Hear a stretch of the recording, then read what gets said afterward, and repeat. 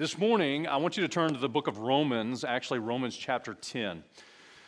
And man, if you're newer to our church within the last, I would say 8 to 9, 10 months, let's just say post-COVID. If you've come to CFBC post-COVID, what a crazy world it's been the last several months. It's been nuts. It's been crazy.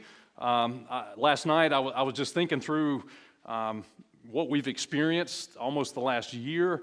I've had the privilege of traveling a good bit internationally, all over the world, different mission trips and stuff, not because I'm special, but just God's opened some doors for me. And mission trips are really cool. When you go to another country, if you've ever traveled internationally, a good journey is always full of surprises.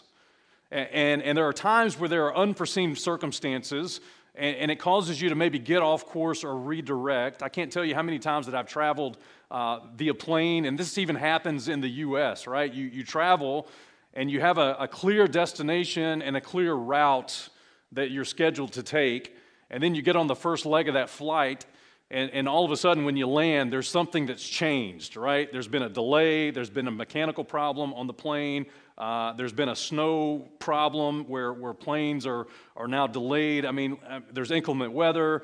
At the end of the day, when that's happened to me, even though my course got redirected, I always got to where I was going. It took sometimes a lot longer, and it sometimes took a route that I didn't necessarily prefer, or added stops on my trip that didn't necessarily make it efficient. But at the end of the day, I got to where I was going, and at the end of the day, I got back. And so the reason I say all that is because in April of 2019, we began an in-depth study of the book of Romans. April of 2019. And we went through almost a year of teaching up until March of 2020, and we got through Romans chapter 9. And then COVID, right? And the world changed. And we had to change, we had to adapt, we had to, man, everything just kind of came unglued for a few weeks. And then we got our bearings, and we were able to, have church in person again. We started live streaming. We started doing all these things, but then we were like, how do we navigate this crazy, man? And I prayed, and I felt like God would have us kind of shift gears, and we went through the book of Colossians as a church.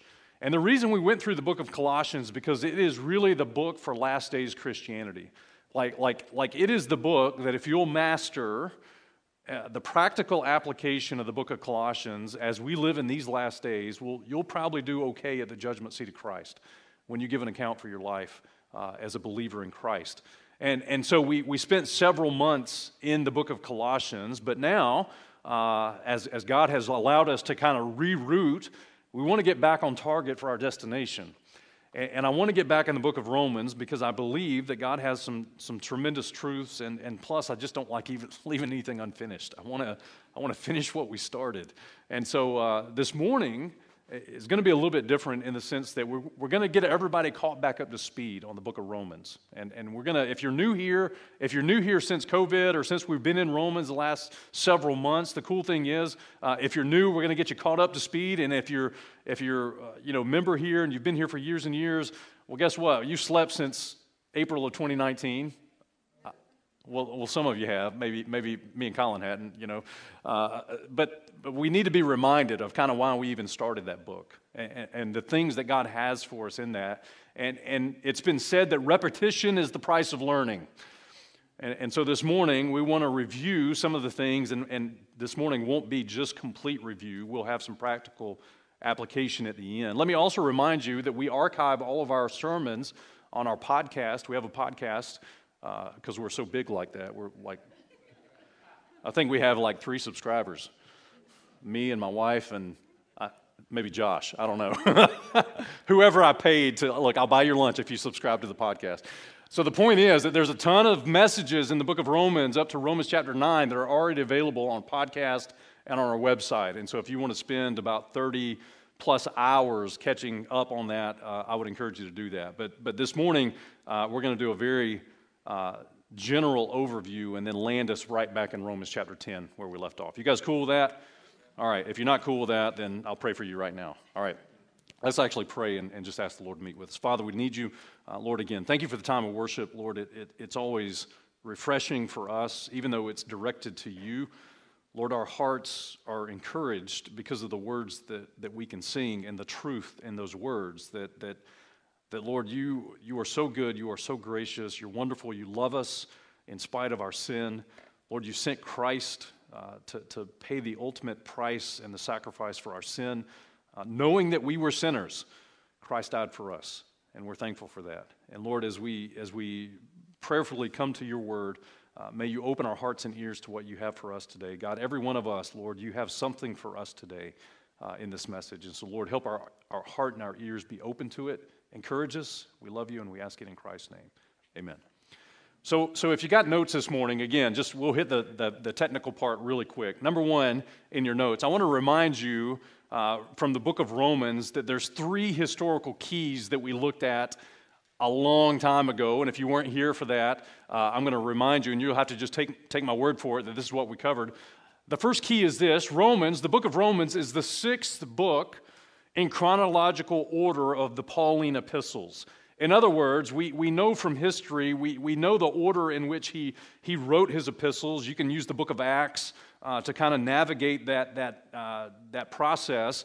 1st and 2nd Thessalonians were the first 2 books. Romans is actually the 6th book of the Pauline epistles, and we know it was written at least before Acts chapter 25 because Paul had a desire to get to Rome. As a matter of fact, in Acts chapter 19 and verse 21, it says this: "And these things were ended, Paul purposed in the Spirit, when he had passed through Macedonia and Achaia, to go to Jerusalem, saying, after I've been there, I must also see Rome." Okay? And as you study Paul's life, especially through the latter part of the book of Acts, we know that Paul had a burden for his brethren, the Jews. He wanted to get back to Jerusalem to preach the gospel to them again. There were some people that warned him not to go, but he went anyways. And that's always a good argument or conversation. Was Paul supposed to go back to Jerusalem? Was he not supposed to go? Well, anyways, he went back. Acts chapter 23 and verse 11, when he gets to Jerusalem, they didn't receive him. He got arrested. Acts 23 and verse 11, it says, "The night following, the Lord stood by him and said, 'Be of good cheer, Paul, for as thou hast testified of me in Jerusalem, so must thou also bear witness at where? At Rome.'" And so listen, as much as Paul had a burden for the nation of Israel, he also wanted to get to Rome because key men and key cities are the way God gets the gospel to the world. And so again, he's planning a trip to Rome that preceded this epistle that God gave him to the believers at Rome. And then secondly, I want you to know, historically speaking, that it's the first of the church epistles in your Bible. So even though it's the 6th epistle that Paul penned, or actually Paul didn't pen, Paul was inspired of the Holy Spirit of God, it comes first in your Bible in the New Testament as the church epistle for church age doctrine. And again, even the order of your books, God had a hand in the order and the layout of the books of the Bible that you hold in your hand. In the New Testament, we have the Gospels, which are the historical account of the ministry of Christ. But remember that even the Gospels even though they're in your New Testament, they're still under an Old Testament economy until the death of Christ. Because the book of Hebrews tells us that a testament is in effect until the death of a testator. And so even the gospel accounts that cover the earthly ministry of Christ, it's still Old Testament economy. Christ said that he was born under the law. He was made under the law, and so the Old Testament law, was still in effect in Christ's ministry. It wasn't until his death, burial, and resurrection that dispensation changed. Then you have the book of Acts in your New Testament, and then you have the book of Romans. And I mentioned this on Wednesday night to our ministry tools and training class. Listen, if you have the 4 Gospels, and then you immediately have the book of Romans, there's no way to jump from those 4 Gospels to the book of Romans without the book of Acts. The book of Acts for us is the transitional book that transitions from the Old Testament economy to the New Testament economy. In the Old Testament, there was no indwelling of the Holy Spirit. In the New Testament, he seals the believer. At the beginning of the book of Acts, Paul is a lost Pharisee. At the At the end of the book of Acts, he is the apostle to the Gentiles. At the beginning of the book of Acts, God is still dealing with Israel. At the end of the book of Acts, God is using the church. And so there's a major transitional movement through the book of Acts that gets us to the book of Romans. You guys okay this morning? If we don't understand even the order in which we have our Bible, we don't understand how to put our Bible together. And so then we come to the book of Romans, and the book of Romans for us is the beginning of the church doctrine epistles, and it is the first epistle in your New Testament. It wasn't the first historically speaking, but it sets the foundation for church doctrine. It sets the foundation for the doctrine of salvation. Many of us, when we got saved, somebody opened the Bible to the book of Romans and walked us through Romans what? Romans Road. How many of you experienced that? When somebody led you to Christ, they walked you through Romans chapter 3, Romans chapter 6, Romans chapter 5, Romans chapter 10. They shared the gospel with you out of the book of Romans. Why? Because it is the foundational book for church doctrine. It's the foundational book for salvation. Romans contains over 70 quotes from the Old Testament. It quotes 14 books from the Old Testament. And so this New Testament doctrinal book of Romans is critically important for us as believers in Christ. And then thirdly, historically, it was aimed at Gentiles in the Roman Empire in the sense, and we'll make sense of why it says this in just a second, but it's aimed at Gentiles in the Roman Empire. And we are the new Romans, quite honestly. If you look at our culture, if you look at the United States of America, if you look at kind of the world power that we are, well, there's a lot of similarity between us and Rome, historically speaking. And because we are the new Romans, we need the book of Romans. And quite honestly, again, many of you know the book of Romans has some powerful stuff in it, so much that in some places, even in this country, it's illegal to preach from. Romans chapter 1. Romans chapter 2.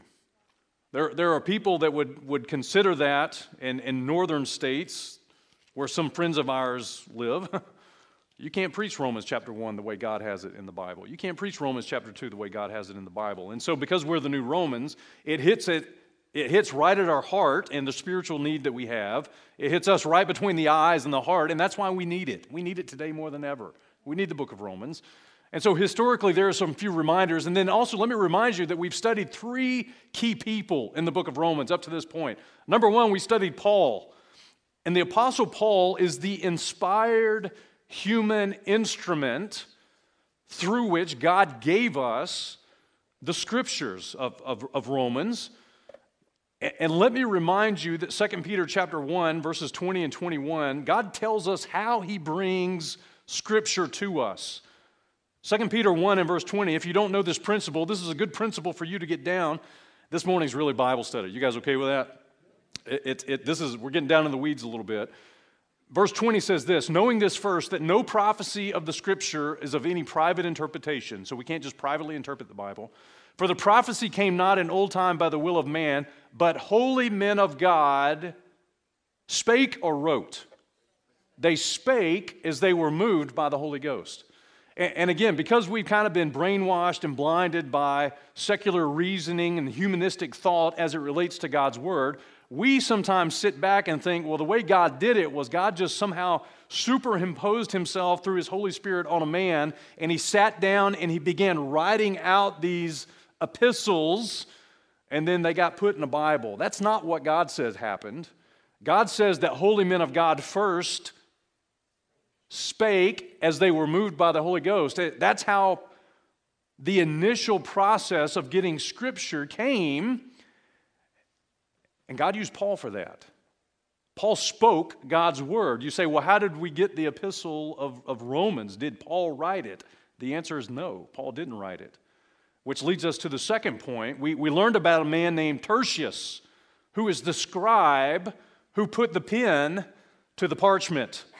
He's the one that put the pen to the parchment, a man named Tertius. Look at Romans 16 and verse 22. I, Tertius, who wrote this epistle. saluteth you in the Lord. And listen, again, man, I know that we're doing some stuff this morning that's not normal or typical for a Sunday morning, but can I just tell you that the reason that this is an important principle is that Paul never put his pen to the parchment as it relates to the book of Romans. Tertius did.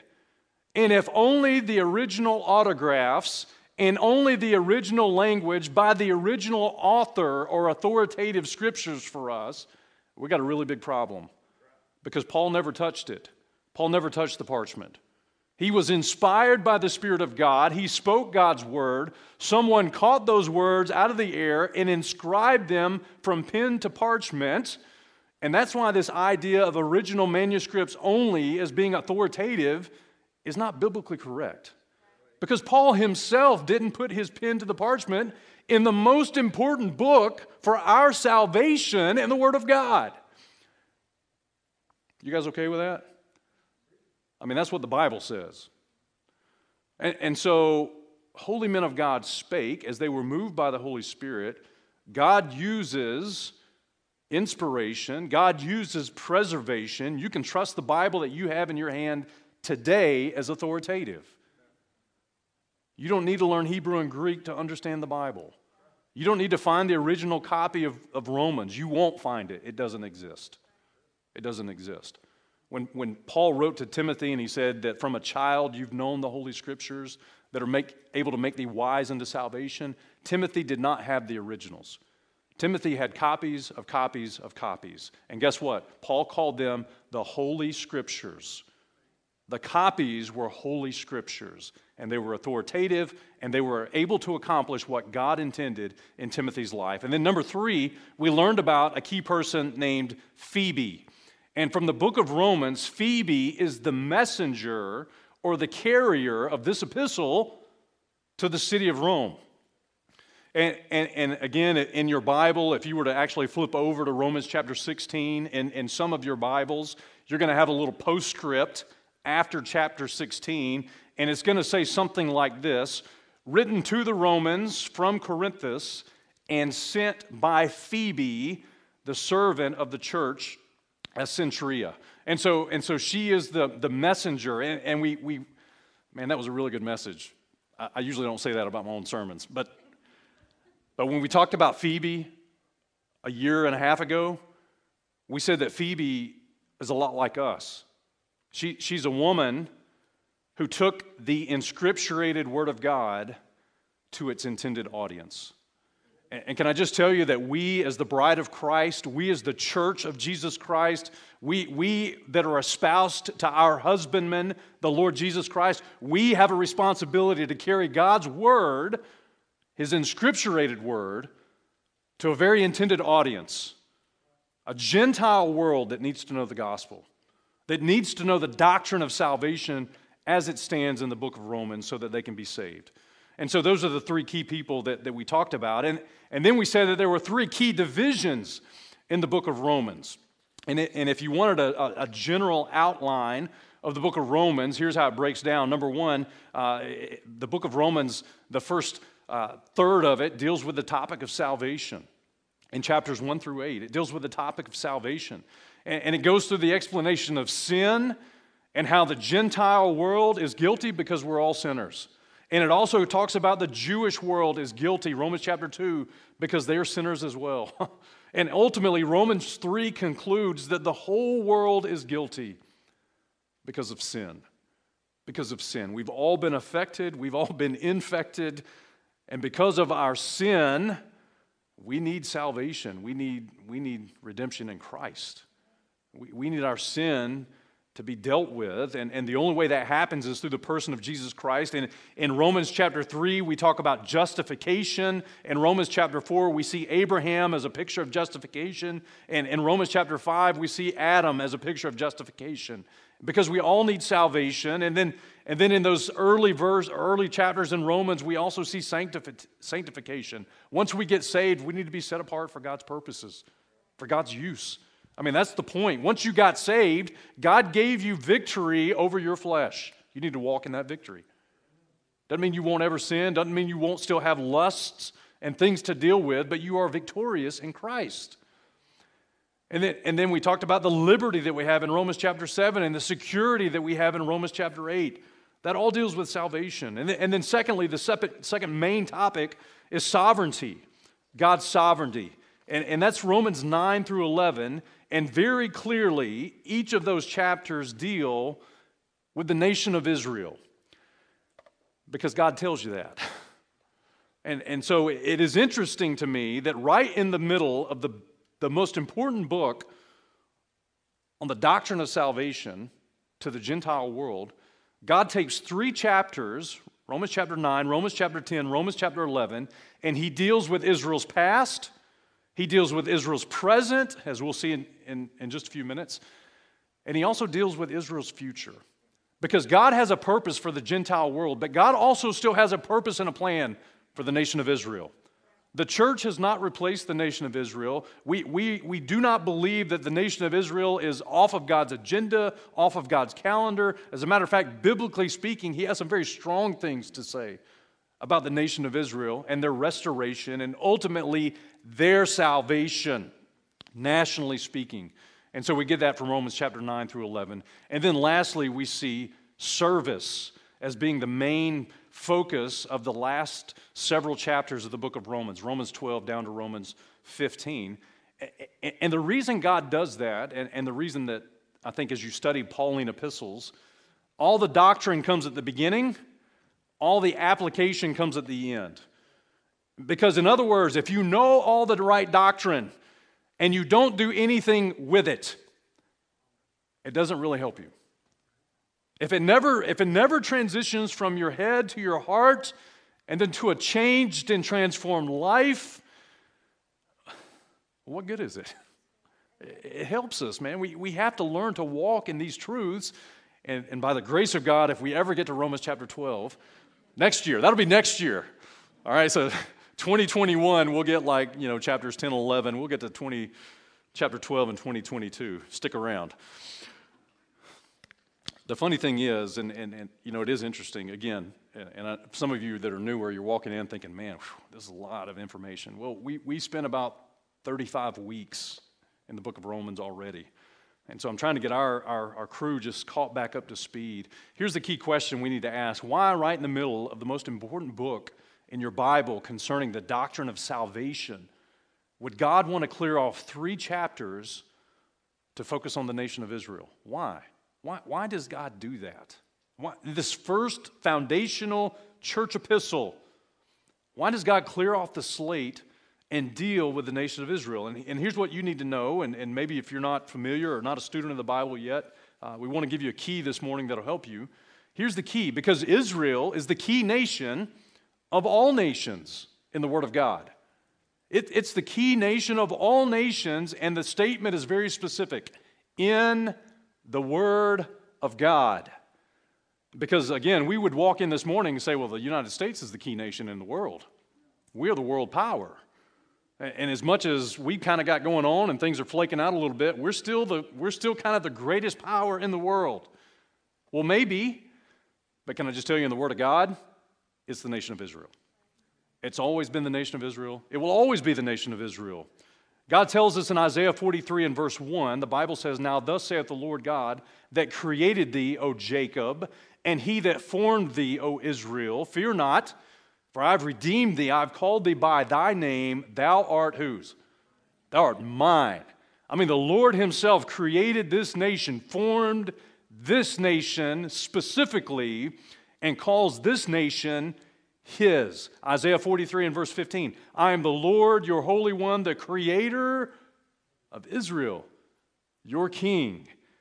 Deuteronomy 7. For thou art a holy people unto the Lord thy God. The Lord thy God hath chosen thee to be a special people unto himself above all people that are upon the face of the earth. That's strong language. And sometimes we are so nationalistic and patriotic. And look, I'm for all of that, man, by the way. But I'm also for the Bible. And what God says about this nation is so unique and different than any other nation. Verse 7, the Lord did not set his love upon you, nor choose you, because you were more in number than any people, for ye were the fewest of all people. You ever looked at a map? Even today, have you looked at the nation of Israel in relation to every other country and nation on this planet? Are you kidding me? Because the Lord loved you and because he would keep an oath which he had sworn unto your fathers, the Lord brought you out with a mighty hand. He redeemed you out of the house of bondmen from the hand of Pharaoh, king of Egypt. So here's the point. If you're ever going to get your Bible put together properly, and if you're ever going to consider yourself truly a Bible believer, then you got to get what God says about this nation right.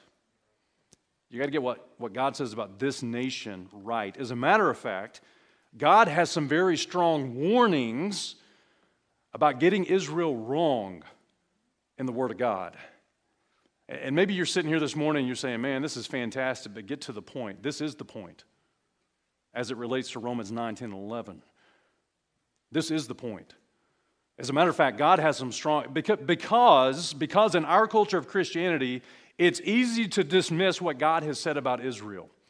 It's easy to assume that we as the church have replaced the nation of Israel. It's easy for us to spiritualize instead of just receiving literally what God says from His Word. We like to make it allegorical. We like to make it spiritual when God says, I'll tell you when it's allegorical and spiritual. Otherwise, it's literal. I mean, who are we to tell God what He means, by the way? I mean, you don't like anybody taking you out of context or twisting your words. Yeah, I heard what Cody said, but what he really meant was, oh man, if Cody heard that, he would go punch that guy. I mean, he wouldn't punch him. He might kick him, though. I mean, nobody likes that. And can I just tell you, God doesn't like that. Well, here's what God said, but what He really means is what He said. Romans 11 and verse 25. For I would not, brethren, that you should be ignorant of this mystery, lest you should be wise in your own conceits, that blindness in part is happened to Israel until the fullness of the Gentiles be come in. And we'll get to Romans 11 in a few short months, and we'll expound completely what that verse means. But I want you to know that Paul gives a strong warning that if you're ignorant of a mystery concerning the nation of Israel and their blindness to God and to the gospel, if you're ignorant of their blindness that has happened until the fullness of the Gentiles be come in, well, the Bible says you're wise in your own conceit. You don't want to be ignorant of something that God has clearly said. You don't want to be wise in your own conceit. In other words, in your own wisdom and in your conceited pride, in your vain imagination. You don't want to think so highly of yourself that you miss what God has said about you and about others. Proverbs 26 and verse 12 says this, seest thou a man wise in his own conceit? There's more hope of a fool than of him.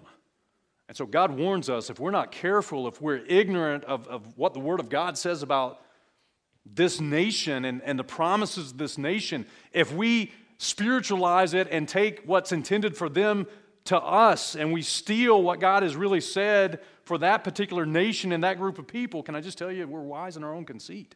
Or maybe we're just ignorant, we don't know, and we need to learn. The Bible warns us in Revelation chapter 2 and verse 9.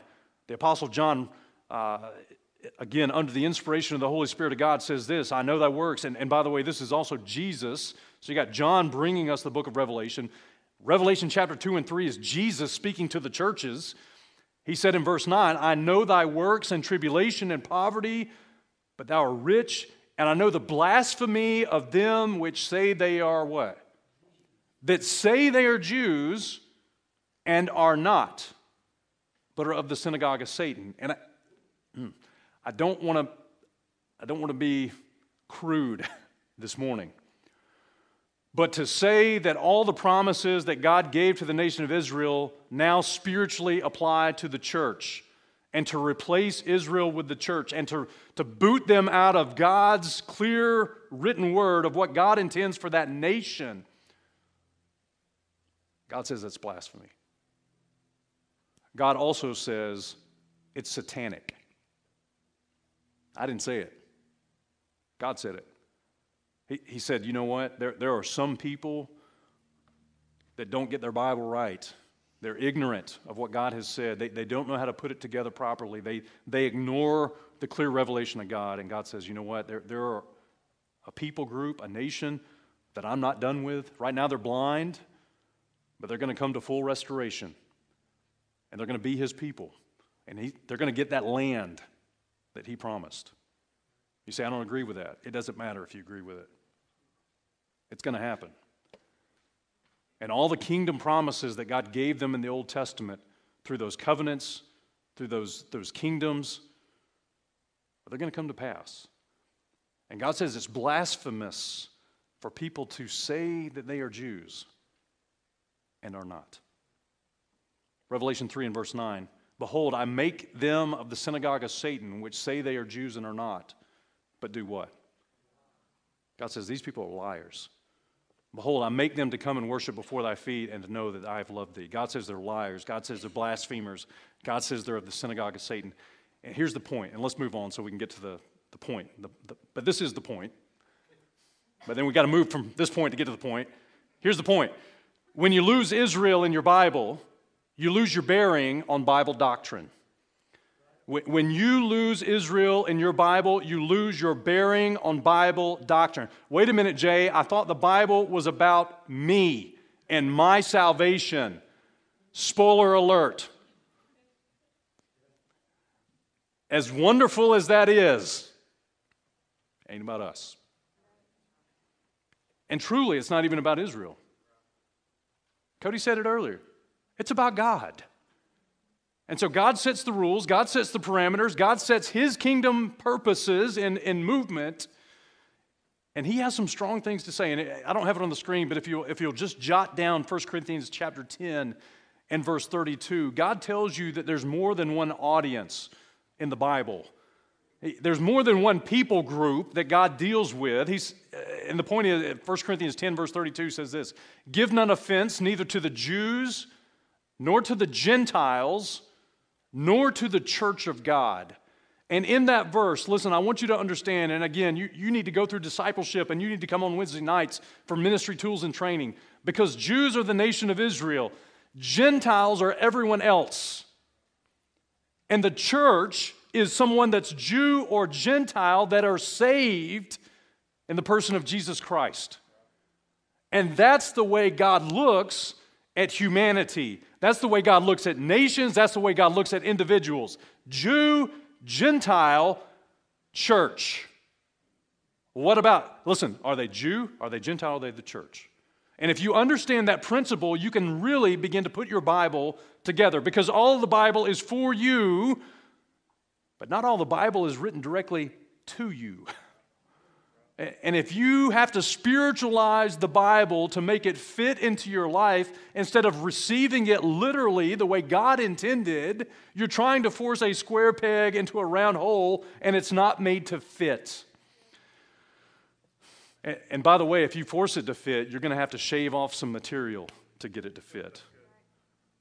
You're going to corrupt the Word of God in order to make it fit into an opening that God never intended. What you believe about the Bible determines what you believe about government. Did you know that? What you believe about the Bible dictates how you vote. I'm not telling you how to vote. I don't care how you vote. But I'm telling you, if you believe the Bible, it's going to have an influence on the way you view politics. Let me also tell you something. If you really believe the Bible, you also know that the kingdoms of this world are under the control of the devil. Matthew chapter 4. And you know that, man, as patriotic as we can be, and we should be, listen, we live in the greatest country that we've had the opportunity to live in, and we have a ton of freedoms that we can experience. Can I tell you, God put us here to have those freedoms to get the gospel to the world. And maybe the reason that we're not seeing those freedoms endure, and maybe we're seeing the crumbling of those things, is because we hadn't got serious about the gospel. And so maybe God's going to allow some persecution to come in this country so that we'll get serious about what God said. Getting the gospel to the world. Man, this is all review.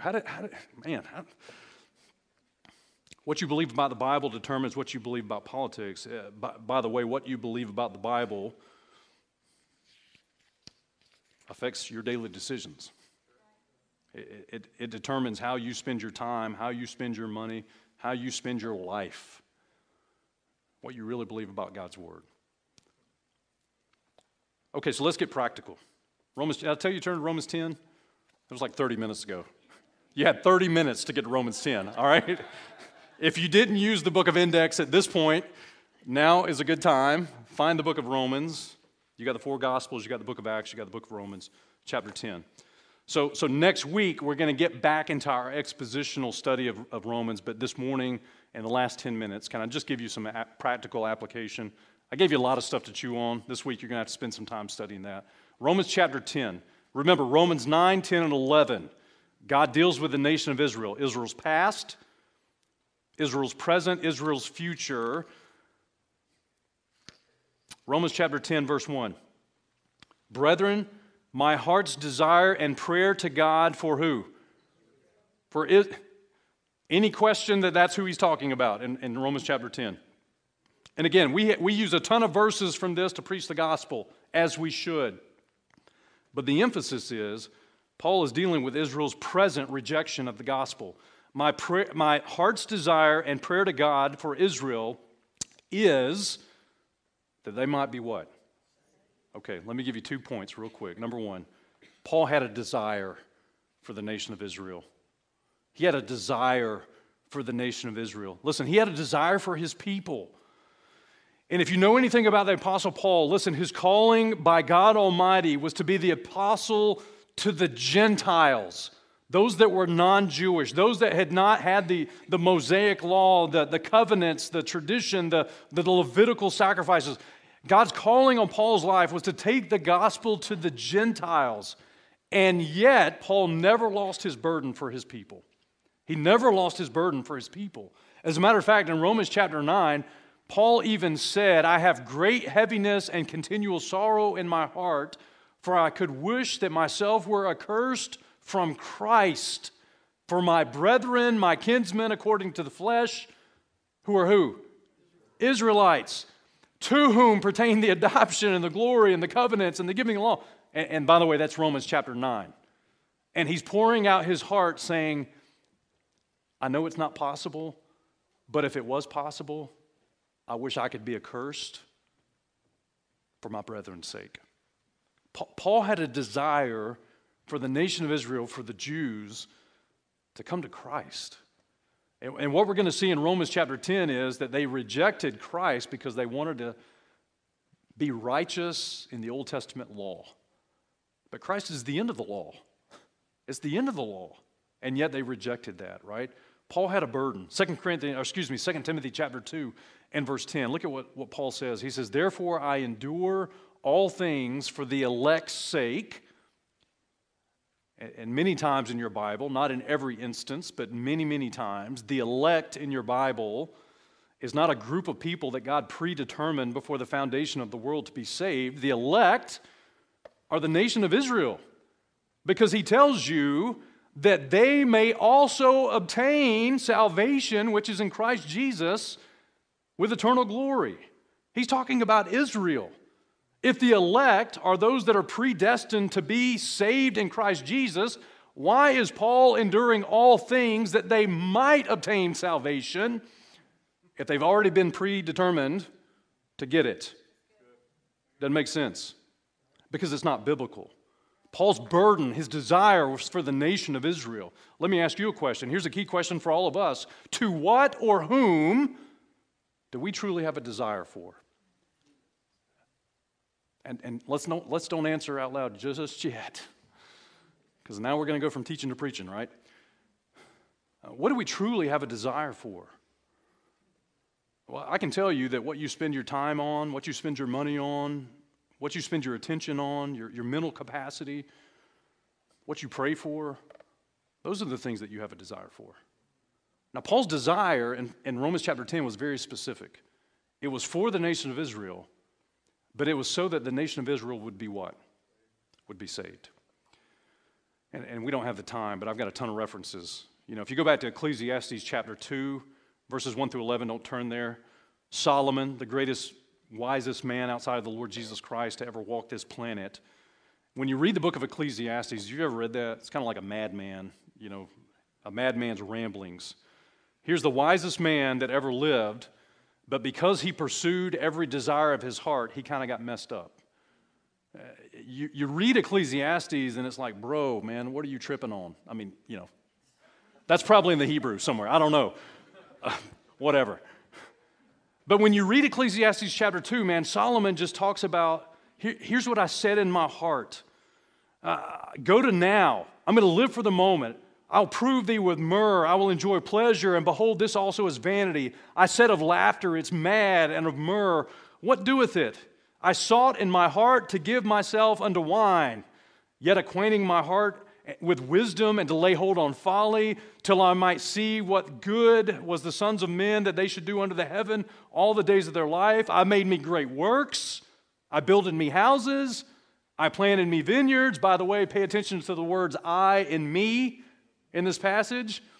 I made me gardens and orchards.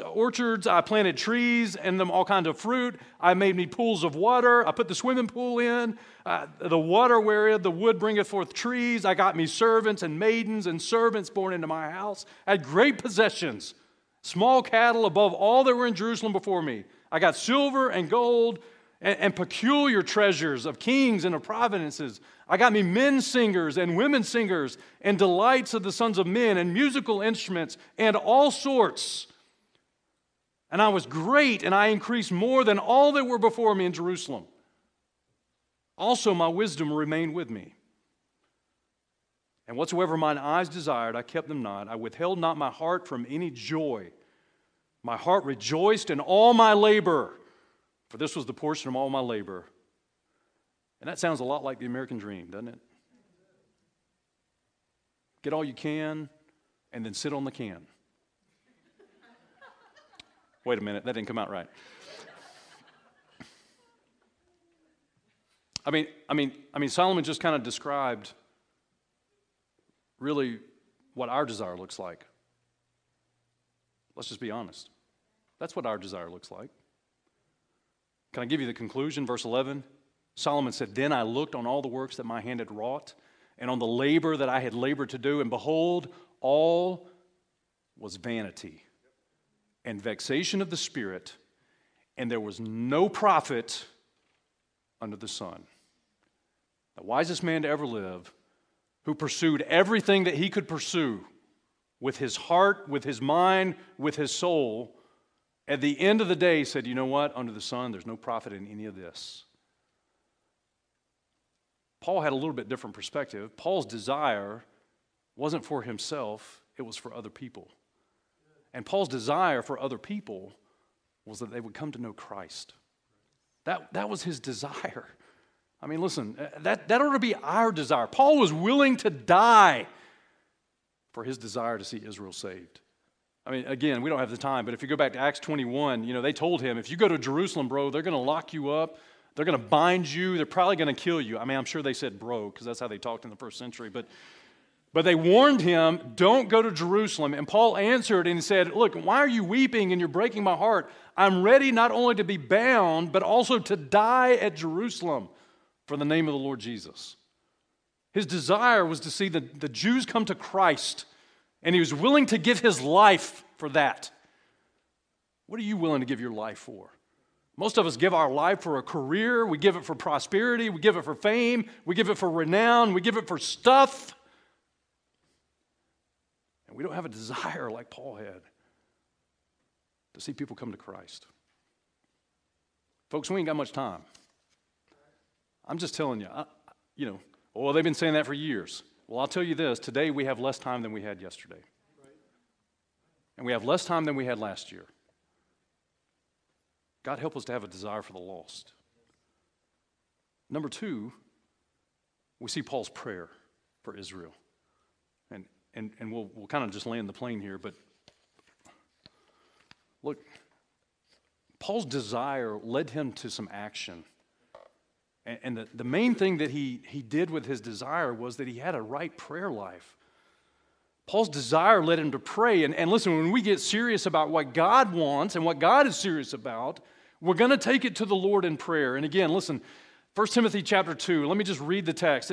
When Paul is writing to Timothy, who is his son in the faith, who is a pastor at the church of Ephesus, he says, I exhort therefore that first of all, supplications, prayers, intercessions, giving of thanks be made for all men, for kings, and for all that are in authority, that we may lead a quiet and peaceable life in all godliness and honesty. And many times we stop reading the verse there.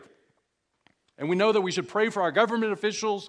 And listen, what you need to pray for them is that we can do our business, we can do God's business quietly and peaceably. That's what you need to be praying about the government in this country. Irregardless of who you voted for. I don't care who you voted for. The prayer for the child of God in this country is, God, we're praying that the leadership lets us do what God has called us to do quietly and peaceably. Just let us do what we're called to do. Verse 3, for this is good and acceptable in the sight of God our Savior, who will have all men to be saved and to come into the knowledge of the truth. The point is, our desire for others to be saved should drive us to our knees and pray for them to be saved. Because most of us would say, well, I'm really worried about my neighbor. I'm not sure if they know Christ. I'm really worried about my coworker. I'm really worried about a family member. Listen, that desire ought to drive you and I to prayer. We're to be praying.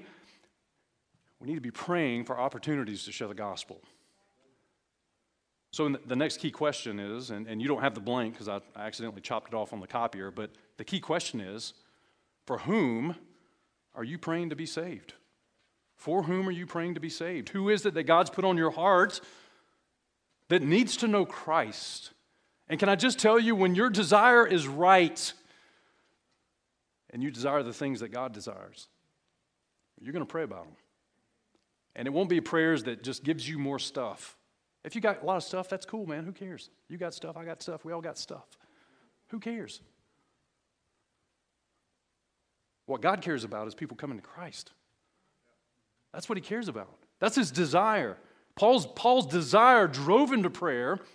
And oh, by the way, if you read Romans 11 and verse 26, and it's not on the screen, but the Bible does say, and so all Israel shall be saved. And we'll get to that again in 2022 when we actually get to Romans chapter 11. Colossians 4 and verse 3, last verse, look at this. Paul again writes, he says, with all praying for us also, that God would open unto us a door of utterance to speak the mystery of Christ, for which I'm also in bonds. Can I just tell you that if 20, most of us are thanking God that 2020 is in the rearview mirror. I told you that it doesn't matter if it's in the rearview because 2021 is ahead of us. And we don't know what that's going to look like. But I do know this, the mission hasn't changed. The gospel is still the power of God unto salvation. And we have a work to do. We have a work to do. We are called to take the message of salvation in the person of Jesus Christ, just like Phoebe, to a lost and dying world. That's what we're called to do.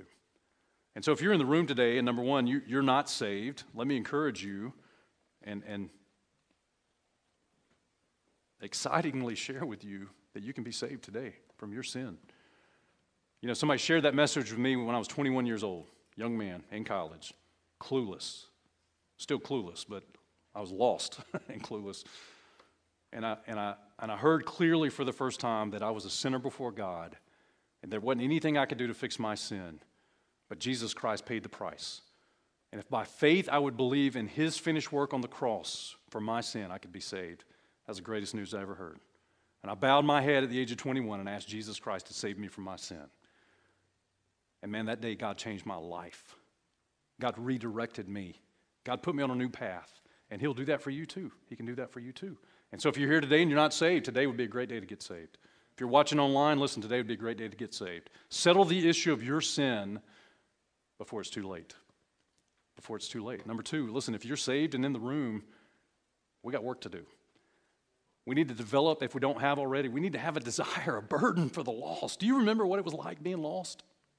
And then understanding what God saved you from?